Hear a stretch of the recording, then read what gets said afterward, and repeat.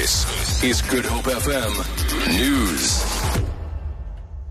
Good afternoon. Proudly, South Africa has come out in strong support and defence of SAA's decision to establish deals for designated groups, in spite of questions being raised this week on the legality of SAA's procurement policies and certain tenders.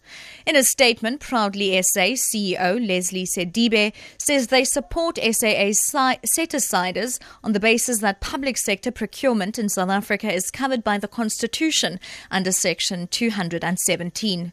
Sedibe says subsection 2 is very clear in that it established a constitutional principle and basis for set-aside deals. Home Affairs Minister Malusi Gigaba says since yesterday, at least 16,000 people have gone to collect their identity documents at various Home Affairs branches nationally. The department extended its hours this weekend to enable people to collect their IDs, allowing them to register to vote for this year's local government elections.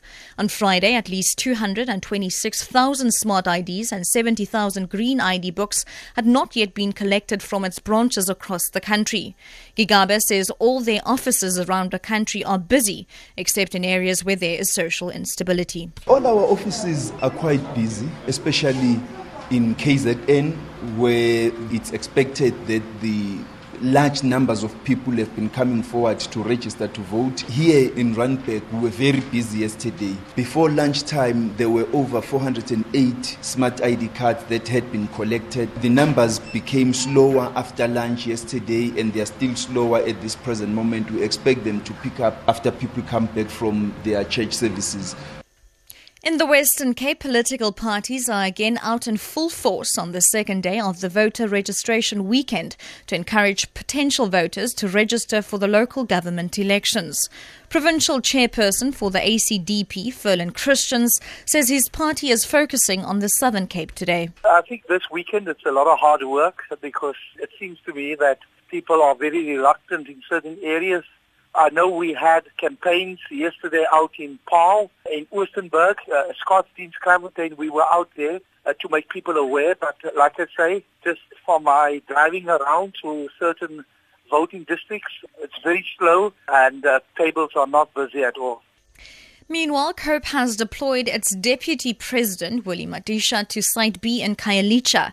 Spokesperson Dennis Bloom explains. Today, the President of COPE, Musuwa Lukota, is in Mamelodi and doing door-to-door there and working there.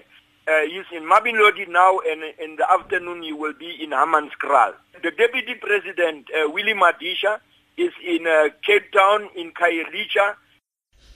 And finally, a Mozambican national has been arrested in Kaap Maiden near the Nkumazi Toll Plaza in Mpumalanga after heroin valued at more than 50 million rand was found in his car's petrol tank. The local police dog unit confiscated the drugs after a police dog detected it during a patrol. The man was travelling to Johannesburg from Mozambique. He's facing charges of drug possession and dealing in drugs. For Good Hope FM News, I'm Shirley Barnes.